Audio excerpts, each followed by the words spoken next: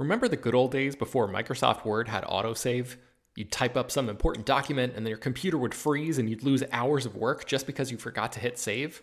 Well, that's what it's like going online without ExpressVPN. Every time you're connected to an unencrypted network, whether it's in an airport, a hotel, a cafe, or anywhere, your online data is not secure. Any person on that same network who knows what they're doing can gain access to your personal data.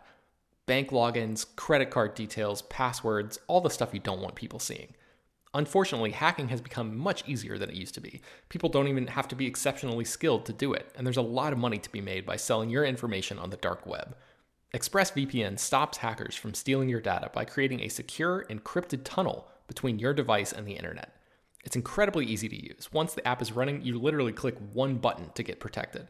And it works on your phone, laptop, tablet, and more, so you can stay protected on the go. I've been using ExpressVPN for a little while now, and I can rest easy knowing my info is safe and secure. I've heard horror stories of people who've been hacked, and it sounds like a massive pain to try to get any resolution in the aftermath, so I am not interested in finding out what that process is like.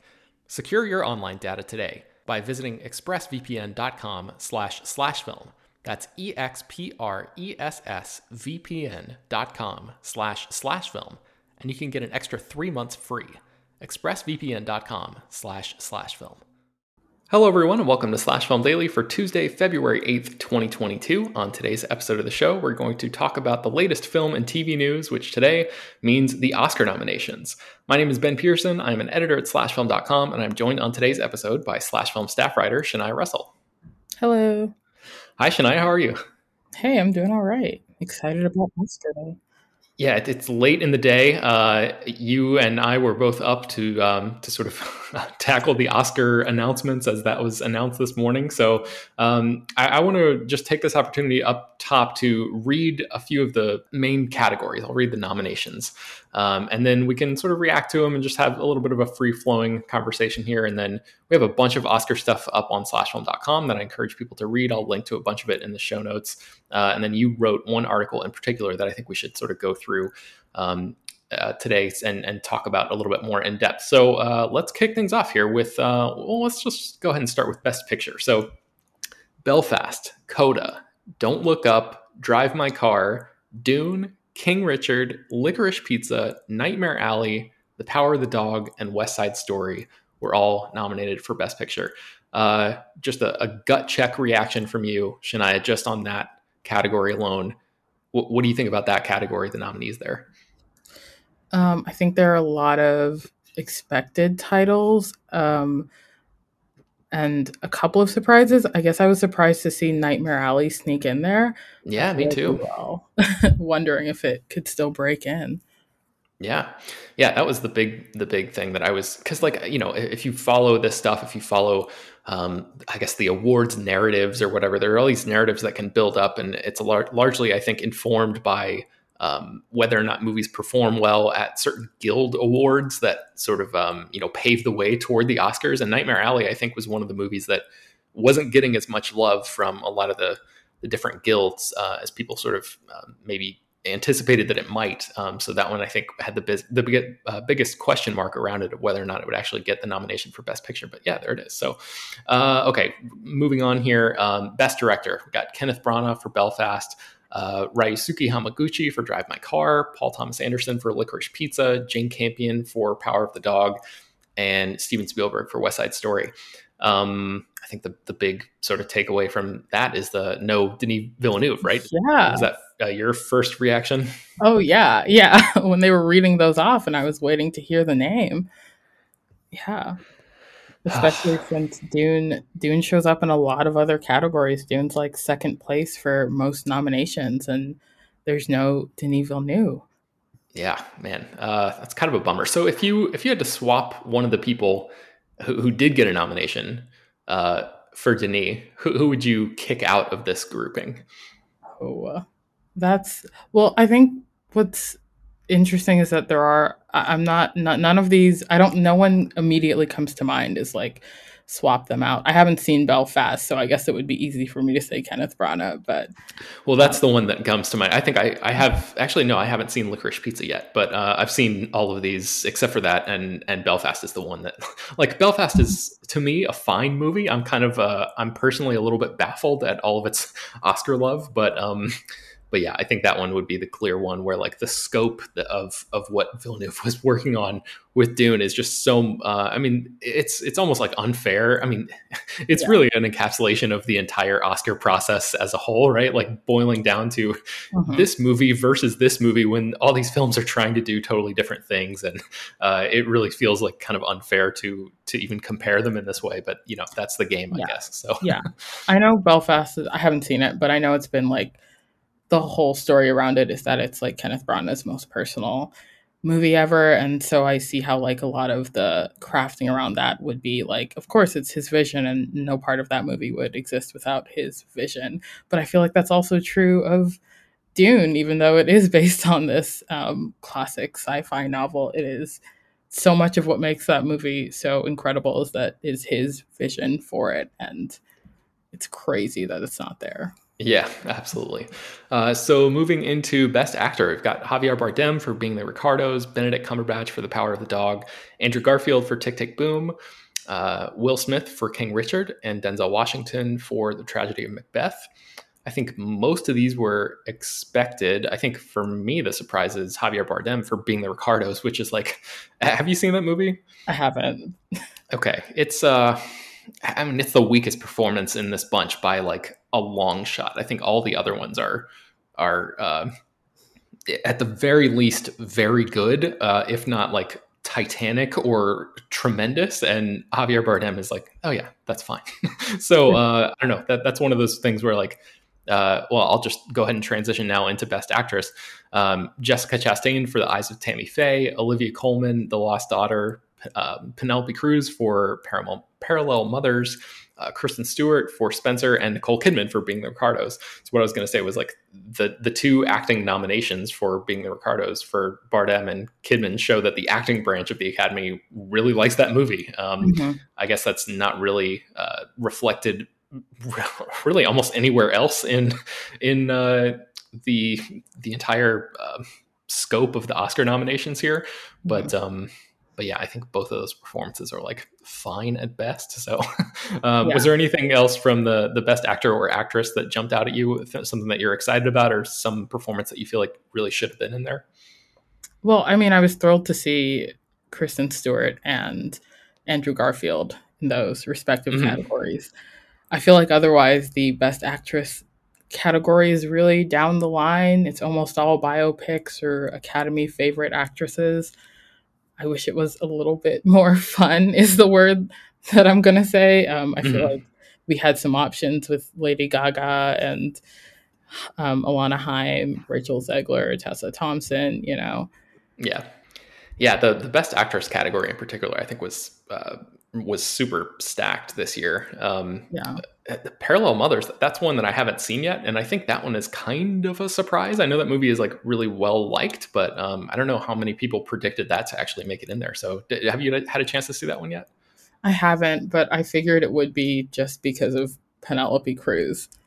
Yeah, and the Academy has gotten, like the voting body as a whole, I think has gotten more international in recent years. I think that's been a big part of their post Oscar So White, their attempts to sort of open things up and sort of try to reshape the organization from the inside out. So I love seeing like the international, the love for international cinema sort of peppered throughout this list. Yeah, it's nice to see it sneak into some other categories. I still think it's really noticeably missing from the actor and actress categories, but there's some love in screenplay and elsewhere, and that's definitely a big change from past years.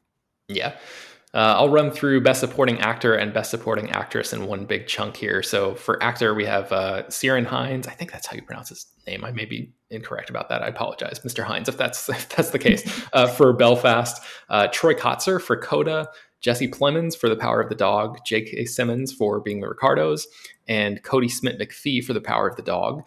And then in Best Supporting Actress, we have Jessie Buckley for The Lost Daughter, Ariana DeBose for West Side Story, Judi Dench for Belfast, Kirsten Dunst for The Power of the Dog, and Anjanou Ellis for King Richard. Any big takeaways from those categories, Shania? No Ruth Negga, no Yeah, Anne no man, Dowd what and a bummer. Mass. Oh, Anne Dowd and Mass, is that the one you said? Yeah.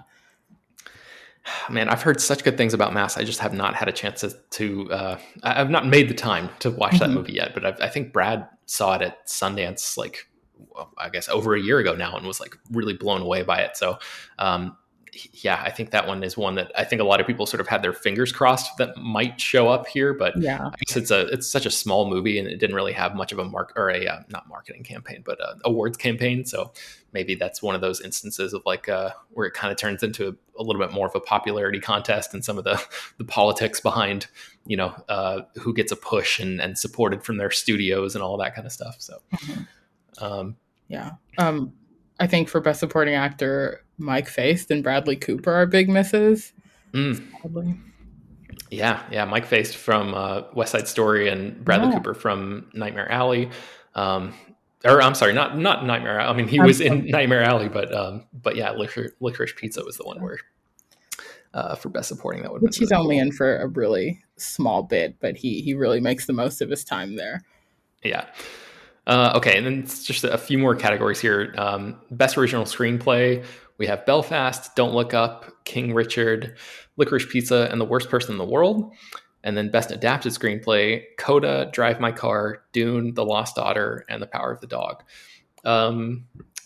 Let's see. The Worst Person in the World, I love seeing that in there for Best Original Screenplay.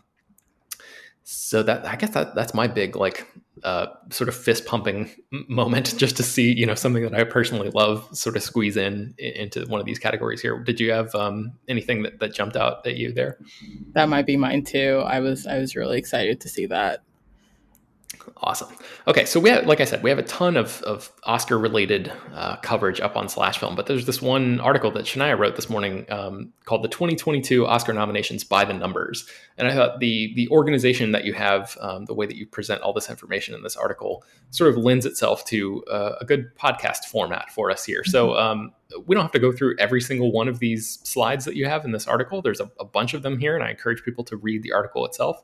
But why don't you just run through here and I guess tell me some of these the cool little pieces of information that you discovered or compiled or what have you in this article.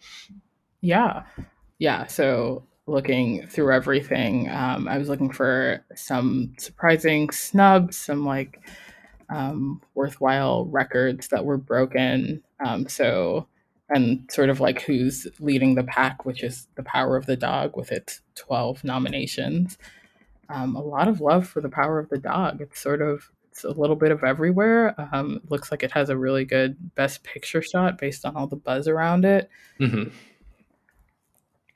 Yeah, I mean that's the one that I feel like it's been. I haven't followed the awards, those narratives that I mentioned super closely this year, but I think in my limited experience of following certain people on Twitter and sort of tracking the stuff from afar, looking at it through binoculars almost, it sort of seems like The Power of the Dog has been the front runner since the very beginning, or since it premiered back in last year's film festival cycle and is sort of, or circuit rather, and is sort of just been steadily chugging along. So the fact that it picked up all of these nominations is not super surprising, but what do you think about that movie in general? Do you think it deserves all the love that it's getting?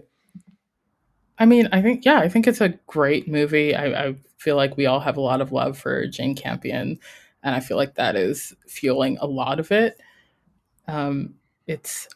I wonder how much it helps that it's on Netflix and was in theaters for a little bit, but that it's so readily available versus some of these other movies that showed up in theaters for a little bit or maybe showed up quietly on a streaming service. Yeah, I was wondering about that too. I think I've seen some conversation about because Nightmare Alley recently made the jump to streaming. I think it is still available on Hulu and HBO Max. Mm-hmm. It was right around the time that Oscar voting sort of was taking place. Yeah, that was I think good timing and maybe speaks to that surprise that you and I expressed at the beginning of this episode, where that movie sort of snuck into Best Picture. I really wonder how much that has to do with it, since especially the makeup of the Academy is still there have been a lot more younger members accepted into the ranks in recent years, but I think it's still primarily, it's like whatever, over 9,000 people or something vote, and I think a lot of them are still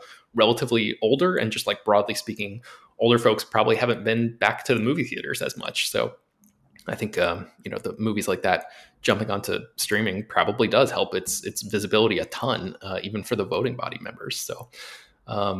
Yeah, what else here jumped out to you in this article, Shania?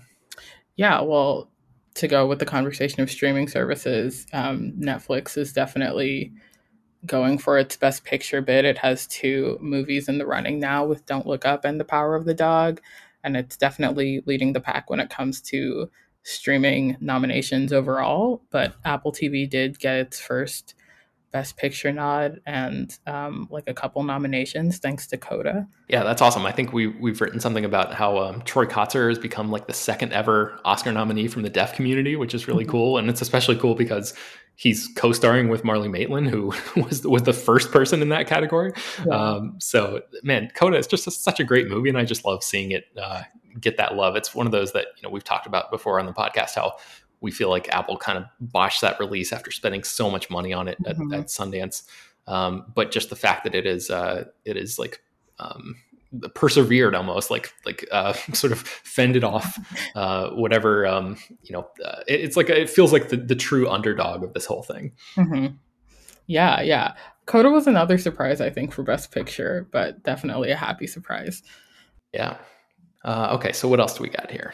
Well, okay, this isn't there, but like on the subject of like those surprises, I was wondering like how much you think something like Coda breaking in can be attributed to that wider voting pool. That feels like something we wouldn't have seen in past years. Yeah, I think you're absolutely right about that. And Coda, I mean, it's kind of the perfect. So to call it the perfect Oscar movie makes it, I feel like, conjures the wrong image. But if you watch it from an Oscar voter perspective, it hits everything that there's so many things in its favor, right? Because like a lot of the Oscar voting and things like that happen where the studios will send people DVDs in the mail or whatever, and like they'll just like award season for critics, all this stuff is just stacked up, and people are like flipping through, like trying to figure out, okay, what do I need to watch? How do I build my knowledge base for what I need to vote on here? And Coda is one of those movies that it's such a crowd pleaser. So it has great word of mouth.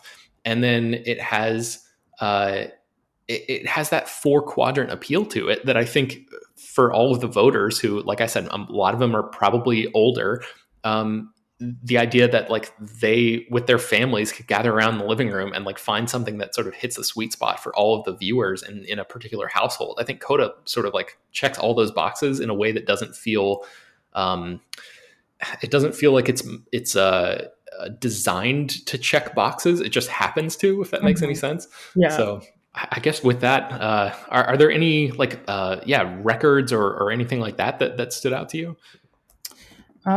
Yeah, well, Steven Spielberg just broke a couple, I think, for becoming he now has 6 decades worth of nominations. He's been nominated across 6 consecutive decades, which breaks the tie that he had with Martin Scorsese. Wow. Man, I've not read that yet. That is 6 decades. That is really, really impressive. Oh, man. It'll be interesting to see if Scorsese comes back for it with Killers of the Flower Moon. Maybe they retie there, but for now, it's all his. Yeah, that's great. I saw that Kenneth Branagh has also been nominated for, I think, 7 Oscars, all in different categories, and that was an interesting record that was that he recently broke. So that's kind of cool. I mean, it's nowhere near like the longevity thing of Spielberg, but like the breadth of all those nominations. Even though I didn't love Belfast, I got to be sort of impressed, if nothing else, for the shotgun approach of like how creative he is in all these different categories. So props to Kenneth Branagh on that. He's probably going to need all the props he can get if the early reviews of Death on the Nile are any indication for not liking that movie very much. But what else, Shania? Any other interesting sort of by the numbers things here jump out to you? Another number that blew me away was Denzel Washington now has 10 nominations overall. I think 9 of them are for acting in Best Supporting and Leading, and 1 for Best Picture with Fences. But that's 10. He's now the most nominated Black actor of all time at the Academy Awards. Awesome. Or he was before, but now he is by, another. Yeah. Extends the gap that somebody else will have to go. Makes it that really much harder to catch up. I think behind him is Morgan Freeman, who's like 5 nominations behind him. So, wow. Oh man, the old Glory co-stars battling it out for Oscar glory. I saw one of the slides that you have here is about Flea, the Jonas Poor Rasmussen's animated documentary. That movie performed pretty well too, right? It did. It showed up in Best Documentary, Best Animated Feature, and Best International Feature. And it's the first, as an animated documentary, it's like pretty unique. And now it's the first to be in those 3 categories. Nice. Okay, so I guess, as we sort of head toward the end of our conversation here, I guess what are your like bigger do you have any like larger takeaways about like the shape of the nominees as a whole? Were there any like I don't know, trends or anything that you may have spotted here, or anything that like particularly surprised you in any big way? I don't know that anything was like terribly shocking, and I think that was, I don't want to say a surprise, but an interesting thing to note is that I feel like we keep having this conversation about when the Oscars and when the Academy is sort of going to like make a swerve to welcome in more viewers and to sort of like build up their audience. And there was some talk about Spider-Man No Way Home maybe getting a Best Picture nomination, or sort of like widening the pool by looking at more widely viewed movies. And I feel like that's not happening, and they're sort of doubling down on typical trends. And I think that's worth noting, because I guess if viewership for the Oscars is going to keep being a conversation, it looks like it's going to keep going down. And it's interesting how they're not responding to that.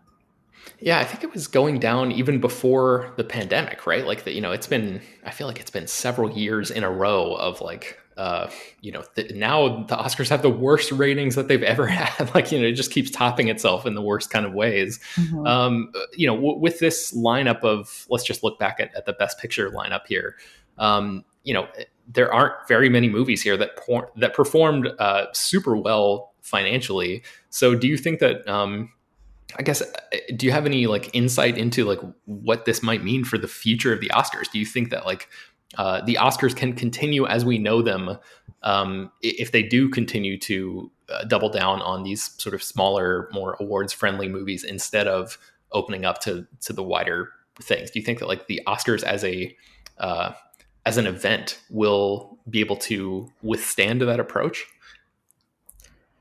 That, I feel like that's the big question. I mean, it's a little dicier with some of these movies, because only a few, I guess, because they're streaming movies, and it's hard for us to know how many people have actually seen The Power of the Dog, or mm-hmm. Nightmare Alley didn't make a lot of movie. Granted, this was a weird year for anyone making money, but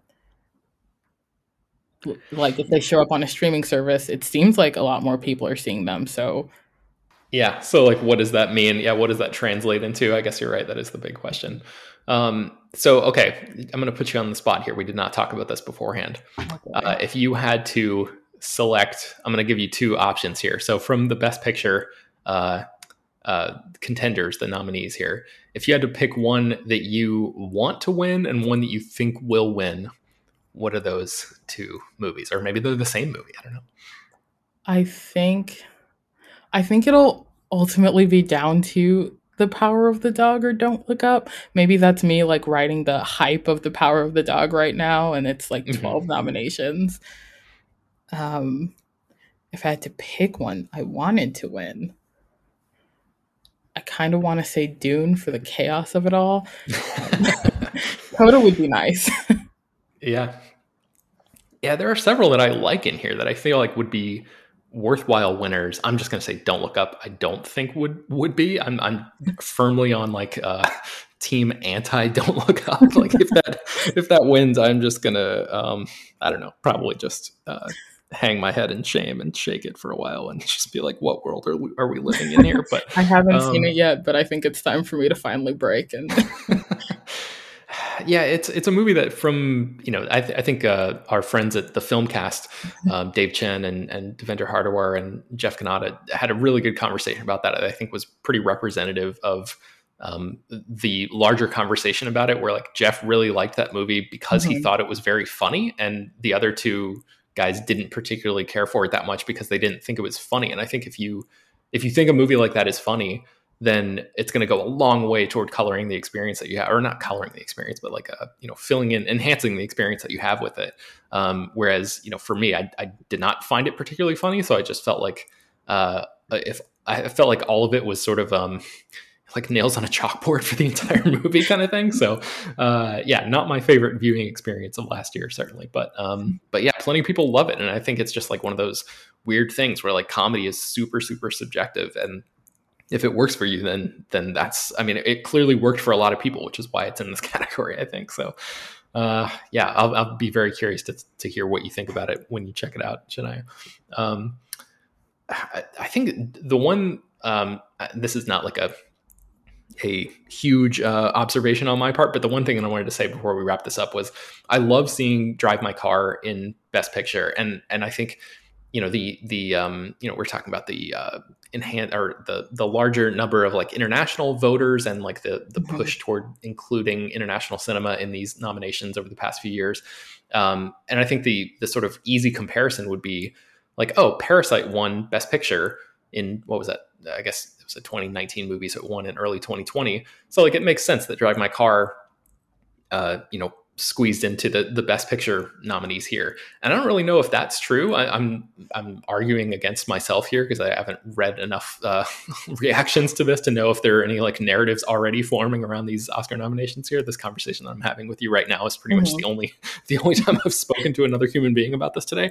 But I would imagine that a lot of people would be like, oh, Parasite to Drive My Car, it's a straight line. And I don't think that's the case, because Parasite had so many like, that was like a thriller. It was like a Hitchcock movie almost. There was like genre elements to it. And Drive My Car is so, I don't know, like is langorious? Is that a word?